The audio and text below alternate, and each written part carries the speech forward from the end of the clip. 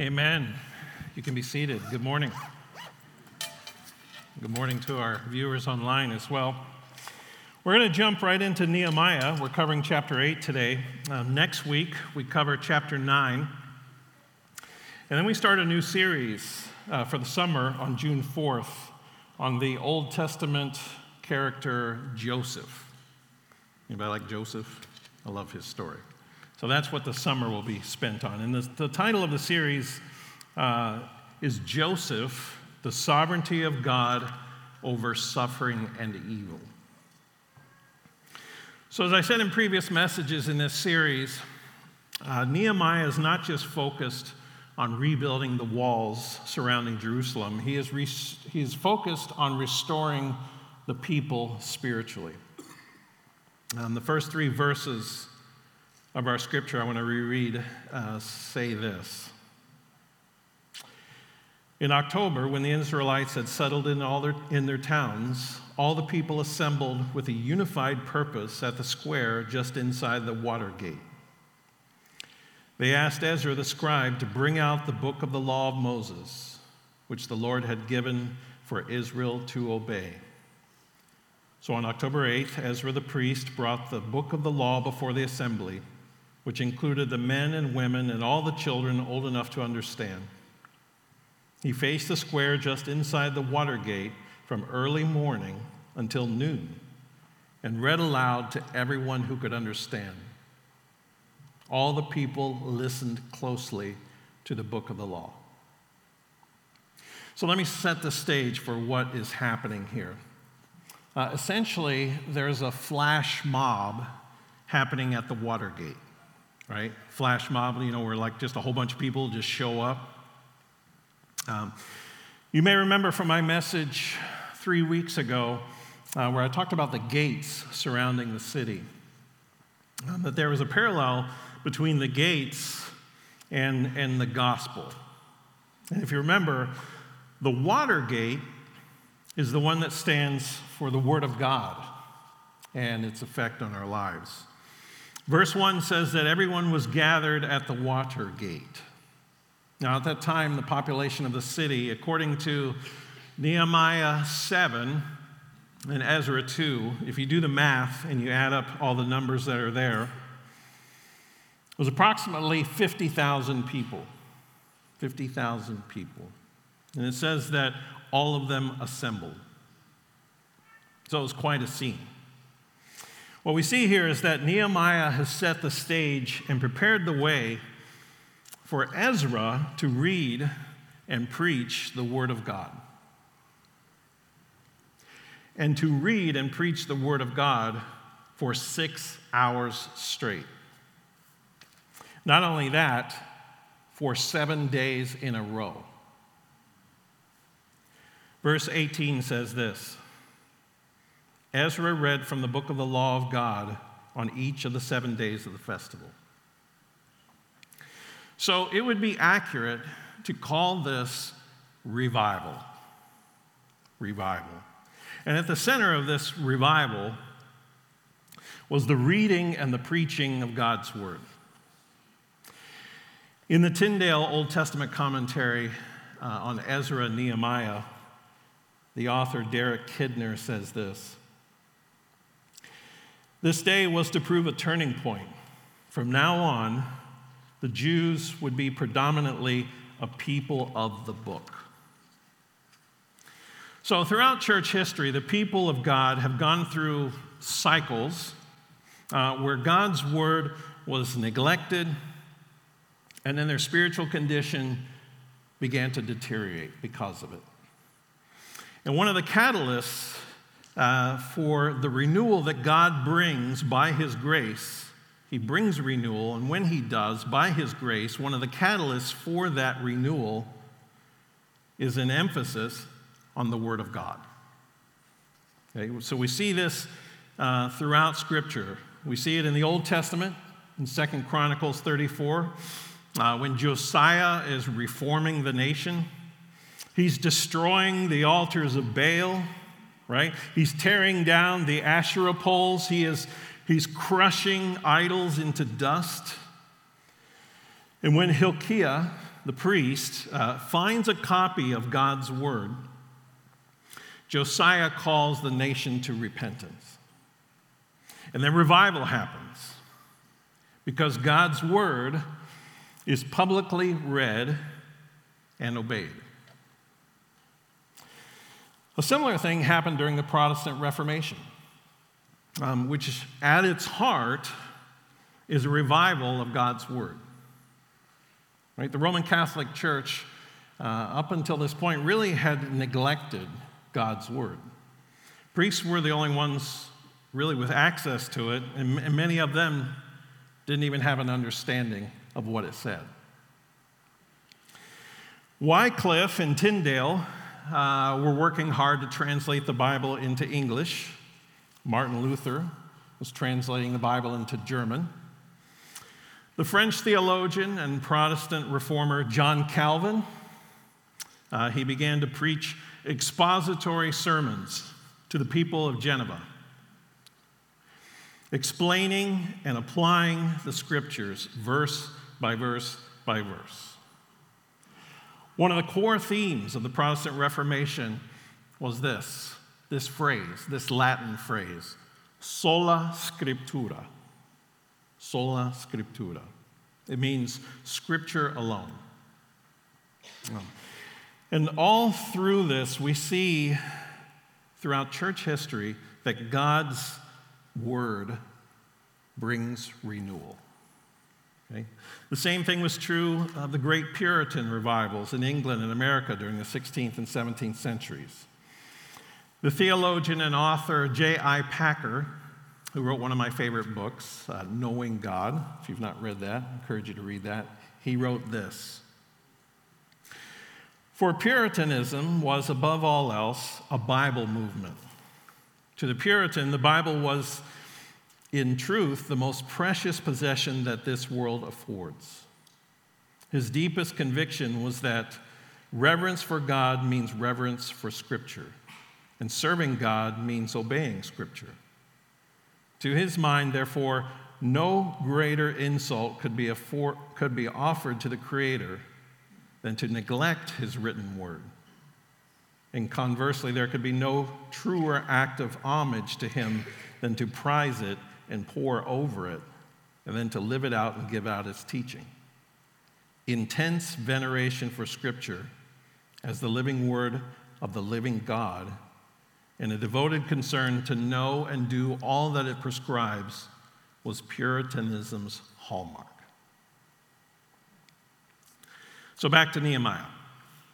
What we see in Scripture today, in chapter 8, is that the people were hungry for the Word of God. People were hungry for the Word of God. They were willing to stand for 6 hours straight and listen to the Torah being read, being preached. The Torah being the first 5 books of the Old Testament, right? We also call it the Pentateuch: Genesis, Exodus, Leviticus, Numbers, and Deuteronomy. That is how hungry they were for God's word. They knew the stories. They knew their parents and their grandparents had been exiled because they had been disobedient to God's word. They knew from the brokenness of those stories, they knew from the brokenness of the walls, that they needed the Word of God. Now, copies of the Torah were probably pretty rare. Many of the Jews had probably never heard it read before. Even in the New Testament, Paul teaches Timothy that it is important to focus on the public reading of Scripture. It says it in 1 Timothy 4:13. It says this: "Until I get there, focus on reading the Scriptures to the church, encouraging the believers and teaching them." So the public reading of Scripture was important because, for one, the printing press hadn't been invented. It wasn't invented until the 15th century, right? And so until then, the Bible had to be copied by hand. So Because of that, there was usually only one copy in each city, and it was often chained to the pulpit. Right? You don't want anybody stealing the Bible, the one Bible that the whole city has, right? And since people were often illiterate, the Bible had to be read publicly for the common people to know what it said. Now, God could have communicated with us in a form other than writing, right? He could have just sent an angel to every people group in the world with his message. That would have saved Bible translators a whole lot of time. But instead, he chose to put it in written form. It seems impossible today to think of like that many people, close to 50,000 people, standing and listening to the Word of God being preached for 6 hours straight, and to do that for 7 days in a row. But that's how hungry they were for the Word of God. And even though it might seem like there are more and more people in this world who want nothing to do with God, we are seeing more and more hunger for the truth of God's Word. So, let me comment on this. Postmodernism, this idea of relative truth, right? It was cool. It sounded cool when it came on the scene, but it didn't work, right? As society becomes more broken overall, and individual people experience more and more brokenness, this postmodern idea of truth is whatever each person makes of it, right? It doesn't deliver. It doesn't deliver because it's a lie. There really is objective truth. And people are realizing that. And they want to know what that truth is, right? The research has shown over and over, those churches who hold to a more theologically conservative view, churches that believe in the authority of Scripture, churches that believe in the inerrancy of Scripture, they believe that Jesus Christ was fully God, fully man. They believe in the virgin birth. They believe in heaven and hell. They believe in the absolute power and the beauty of the gospel to save. Those are the churches that are growing in this country. People need truth, right? And these people in our scripture today, in Nehemiah, they knew they needed truth. Right? And they were hungry for it. We can see how much they hungered for it. Like Ezra wasn't forcing anything on them. Verse 1 again says this. They asked Ezra the scribe to bring out the book of the law of Moses. And then verse 3 says this. He faced the square just inside the water gate from early morning until noon and read aloud to everyone who could understand. All the people listened closely to the book of the law. And then verse 5 says this. Ezra stood on the platform in full view of all the people. When they saw him open the book, they all rose to their feet. So as soon as he opened the book, they stood as a sign of respect, which meant they probably were standing there for 6 or so hours while Ezra was reading and preaching. And by the way, that is why we do the same thing. When Scripture is read, before the sermon starts, we ask you to stand as a sign of respect for the Word of God. Now, we don't read Scripture for 6 hours straight, but if we did, you can't complain because there is a biblical precedent. So one of these days, we just start going at it, and we're just going to read the Word of God for 6 hours, 7 days in a row. And you better stand to your feet and praise the Lord. All right. Verse 6 says this. Then Ezra praised the Lord, the great God, and all the people chanted, "Amen, amen," as they lifted their hands. Then they bowed down and worshiped the Lord with their faces to the ground. So this wasn't like a passive audience. This was an engaged congregation. They craved the word of God, and they were hungry to have it read and to have it preached to them.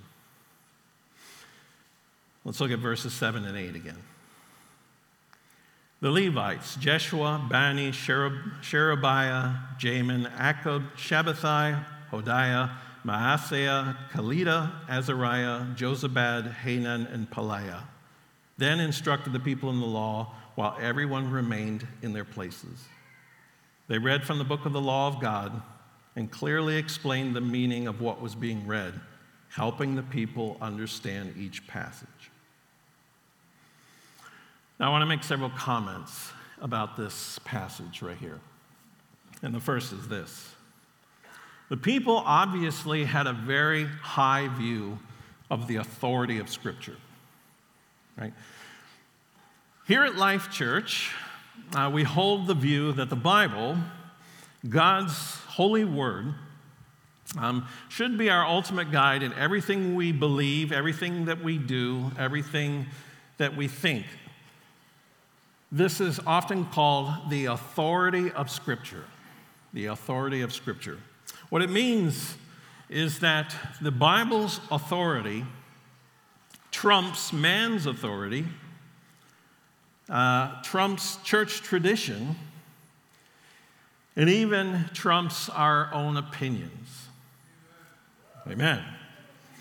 So that means that we don't want to allow anything that opposes God's word to dictate our actions or to control our thinking. Okay? It means that we agree with Martin Luther in the Protestant Reformation when he said that Latin phrase, sola scriptura. Scripture alone is authoritative for the faith and the practice of the follower of Jesus Christ. We believe that the Bible is complete. We believe that the Bible is authoritative. We believe that the Bible is true. A good verse to memorize, and I'm a big advocate of memorization, not just children can memorize scriptures. Adults can memorize them too. 2 Timothy 3:16 to 17. 2 Timothy 3:16 to 17. All scripture is God-breathed and is useful for teaching, rebuking, correcting, and training in righteousness so that the servant of God may be thoroughly equipped for every good work. That's a good one to have in your crawl. Is that your crawl? I don't know what a crawl is. Have it in you. So many people wander through life disconnected from true reality. We say that they don't hold a Christian worldview. But even that phrase implies a pluralistic mindset, that a Christian worldview is just like one choice you can make among many. But the Christian worldview is the only worldview. It is the truth, right? It is the only worldview that is real. Many people are disoriented. They're confused with what their purpose in life is. They aimlessly just take wrong turns. They make bad choices that only take them further away from the Creator who loves them. My point is this: the Word of God anchors us into true reality. The second thing we see in this scripture is this: correct preaching is helping people understand the scriptures. Okay? Here's what Paul has to say to Timothy about preaching the word of God. 2 Timothy 4:1-4. I solemnly urge you in the presence of God in Christ Jesus, who will someday judge the living and the dead when he comes to set up his kingdom, preach the word of God. Be prepared, whether the time is favorable or not. Patiently correct, rebuke, and encourage your people with good teaching. For a time is coming when people will no longer listen to sound and wholesome teaching. They will follow their own desires and will look for teachers who will tell them whatever their itching ears want to hear. They will reject the truth and chase after myths. So a preacher's main responsibility is to be certain that those who hear him understand the Bible, which means that preaching must be accurate. We make all kinds of interesting points, but if we're not accurately reflecting what the passage is teaching, we are not teaching the Bible correctly. It also means that preaching needs to be understandable. Some texts are difficult to understand. Even Peter said that about some of Paul's writings. It's in 2 Peter 3. He said this: Paul also wrote to you with the wisdom God gave him, speaking of these things in all of his letters. Some of his comments are hard to understand. Sometimes Jesus seemed to be deliberately obscure, right? Particularly in the parables, to hide the truth from the unbelievers. But usually the job of a biblical teacher is to communicate, to teach the truths of Scripture clearly and simply. Martin Luther had some hard things to say to preachers who just focused on the intellectuals in their congregations and who neglected helping simple, uneducated people understand the truth. He said that even though he had more than 40 doctors and magistrates in his church, when he preached, he spoke to the young people, he spoke to the children, he spoke to the servants. He said this: if the educated people weren't impressed, the door is open, let them be gone. I like that. So, in addition to preaching needing to be accurate, needing to be understandable, it needs to be applicable to our lives. The question we should always ask is, how should my life change as a result of what I just learned? That should be the question we ask ourselves after every sermon, after every Bible study, every small group discussion. How should my life change as a result of what I just learned? Holy Spirit, what is one little baby step I can take this week to walk in obedience to you? And over time, as we do this, right, we grow, we change, one little baby step at a time. And we bring our lives, we bring our thoughts, we bring our beliefs, we bring our actions into alignment with God's Word. John Calvin didn't view theology as an end unto itself. He said this: when I expound Holy Scripture, I must always make this my rule, that those who hear me may receive profit from the teaching I put forward and be edified unto salvation. If I do not procure the edification of those who hear me, I am a sacrilege, profaning God's word. The word of God is not to teach us to prattle, not to make us eloquent and subtle, and I know not what. It is to reform our life, so that it is known that we desire to serve God, to give ourselves entirely to Him, and to conform ourselves to His good will. Another thing I want to point out here is this. Preaching requires commitment, both on the part of the preacher and the part of the listener. Those who preach and teach God's word have to be committed to take the time to pray, to study, and to prepare. In other words, you can't preach and teach the Bible accurately if you don't do your homework. Amen. It is a discipline, it is a discipline that takes time.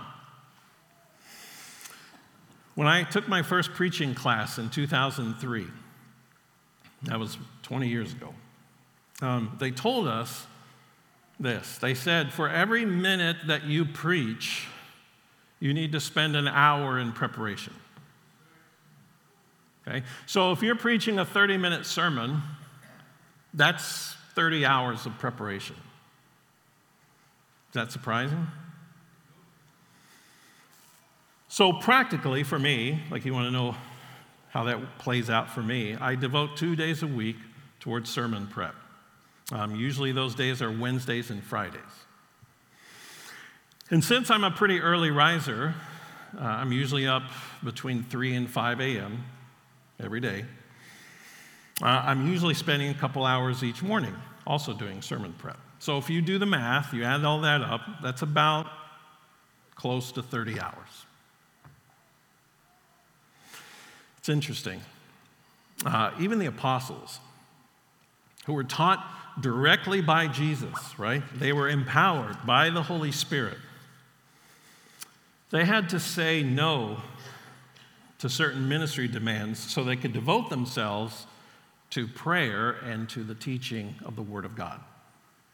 It's in Acts 6. It says this. But as the believers rapidly multiplied, there were rumblings of discontent. The Greek-speaking believers complained about the Hebrew-speaking believers, saying that their widows were being discriminated against in the daily distribution of food. So the 12 called a meeting of all the believers. They said, we apostles should spend our time teaching the Word of God, not running a food program. And so, brothers, select 7 men who are well respected and are full of the Spirit and wisdom. We will give them this responsibility. Then we apostles can spend our time in prayer and teaching the Word. So the apostles had to prioritize their commitment to prayer and to teaching God's Word. I'm not saying that pastors shouldn't serve, lead, visit and pray with people, help minister to people's needs or the needs of people in the community. But if they're a preacher, their primary focus should be prayer and the teaching of God's Word. That means that those who are gifted in the area of preaching and teaching God's Word should do so, and those with other gifts should lead and serve in other areas, right? So it's a division of labor according to our spiritual gifts. And all the gifts are important, right? The Bible says all the gifts are equally important. If there's any one gift that's better than all the others, it's love, right? We need all of the gifts. And we see this principle in our scripture this morning, right? Until now, Nehemiah was in the forefront. He was a gifted administrator. He could organize things, right? He could mobilize people to get the walls built. But when it came time to preach, when it came time to teach God's Word, he takes a back seat to Ezra. Ezra, right? It says this in Ezra 7, verse 6. This Ezra was a scribe who was well versed in the law of Moses, which the Lord, the God of Israel, had given to the people of Israel. So Ezra had studied the law. He had obeyed the law. He had plenty of experience in teaching the law. In Ezra 7:10, it says this, Ezra had determined to study and obey the law of the Lord and to teach those decrees and regulations to the people of Israel. So these two men, Ezra and Nehemiah, right, they beautifully demonstrated this principle of team ministry, right? Each of them playing to their strengths. Let's look at verse 9. It says this. Then Nehemiah the governor, Ezra the priest and scribe, And the Levites who were interpreting for the people said to them, "Don't mourn or weep on such a day as this, for today is a sacred day before the Lord your God." For the people had all been weeping as they listened to the words of the law. So this is incredible when you think about it. Like Ezra is reading the law, he's reading God's word, and the people are in tears. They're in tears. So what's happening here? Let me help us understand this. Ezra is telling them about Adam and Eve, how they rebelled against God. And they're realizing that that's them too. And that's us too. We've rebelled against God. He's telling them about Noah, and how God wiped out all the wicked people with the flood. And that's them. And that's us too. We are wicked and we need to be saved from destruction. Then he reads the book of Exodus. And the people realize that's us too. We have been enslaved and we need to be redeemed and we need to be set free. And we do too. And then it gets to Leviticus, right? And all those laws. And they realize we're not keeping all those laws, right? We break them every day. And you know, if we keep all the laws but one, if we miss just one, we're just as guilty as if we broke them all. And they realize and we realize we are doomed if someone doesn't help us. Like this is a gospel moment right here. As the Word of God is read, the people begin to see how great and how holy God is. And they are in awe and they worship Him. They raise their hands, they fall on their faces, and they worship Him. And at the same time, they see the great depth of their own sinfulness. And they see their need for a Savior. And they begin to mourn. And they begin to weep as they're convicted of their sin. They're seeing what they hadn't been able to see before.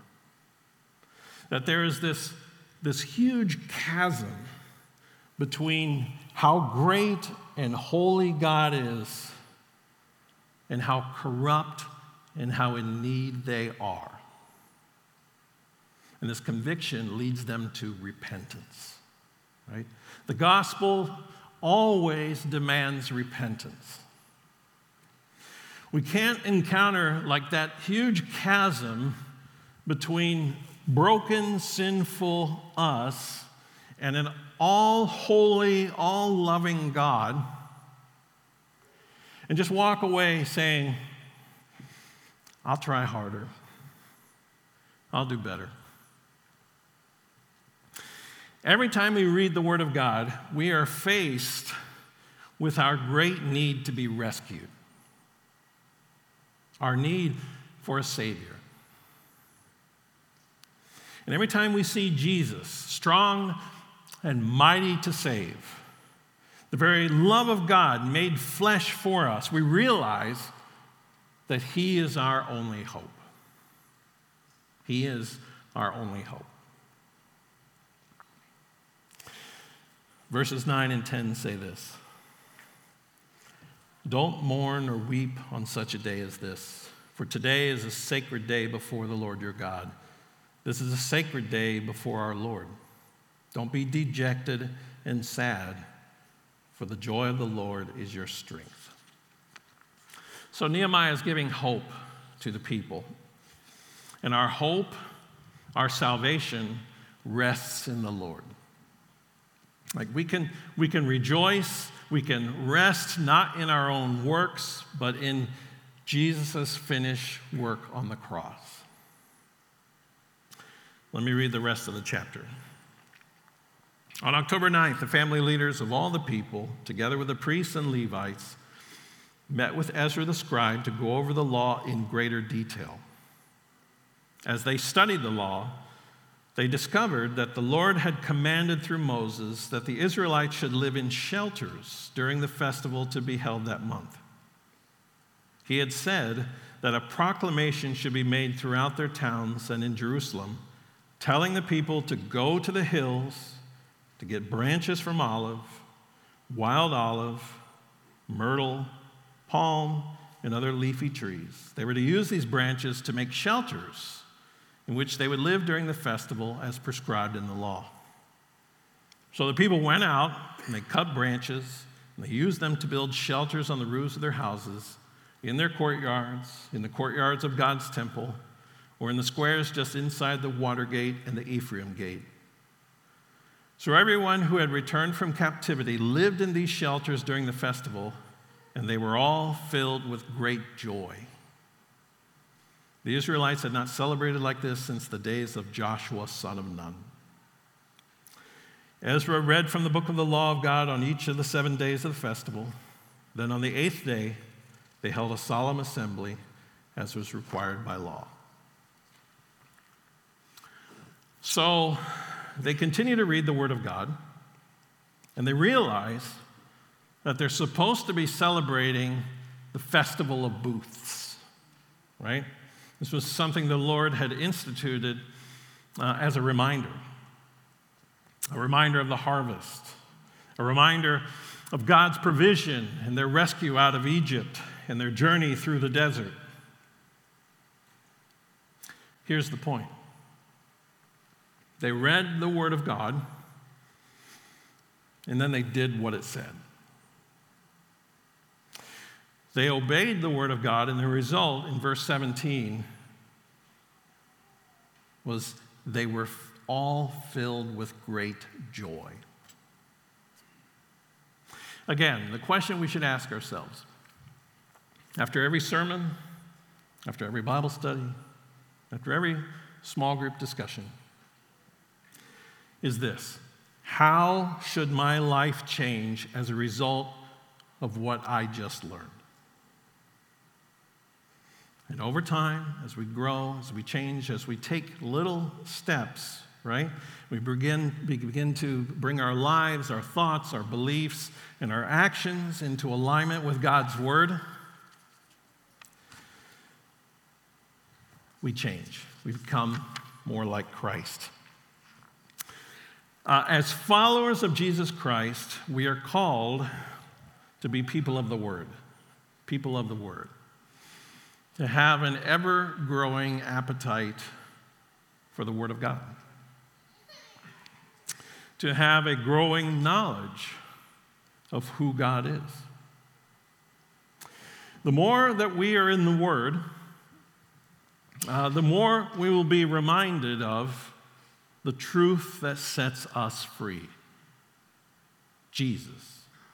Jesus. Jesus. Right?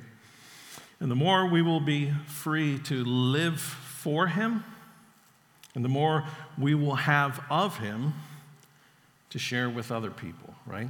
That's that whole salt and light thing, right? I want to close with this story. During the Civil War, the commander of the Confederate Army, Robert E. Lee, sent word to General Stonewall Jackson that the next time he happened to be at the headquarters, which is about 8 miles from where Stonewall Jackson was, he'd like to talk to him. And he said it wasn't really a matter of great importance, but just whenever it happened, he'd like to talk to him. When Jackson received the message, he immediately prepared to leave the next morning. He got up early, and he rode the 8 miles to the headquarters. Even though there was like a terrible snowstorm, he arrived just as Lee was finishing his breakfast. Lee was surprised to see him so soon, like coming out of the snowstorm. And he asked Jackson, why didn't you wait? He had told him it wasn't that important. And here's what Jackson said. But you said that you wished to see me. General Lee's slightest wish is a supreme command to me.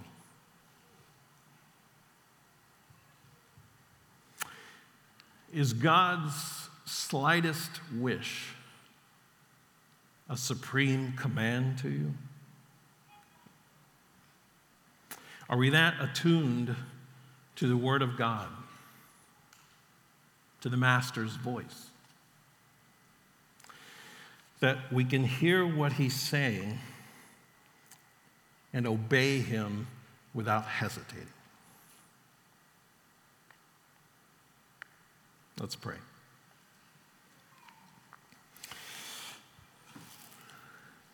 Lord, I think it's appropriate to close this message by praying Scripture. So, Lord, I want to pray Psalm 19, verses 7 through 14. The law of the Lord is perfect, refreshing the soul. The statutes of the Lord are trustworthy, making wise the simple.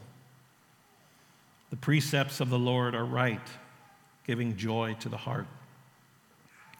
The commands of the Lord are radiant, giving light to the eyes.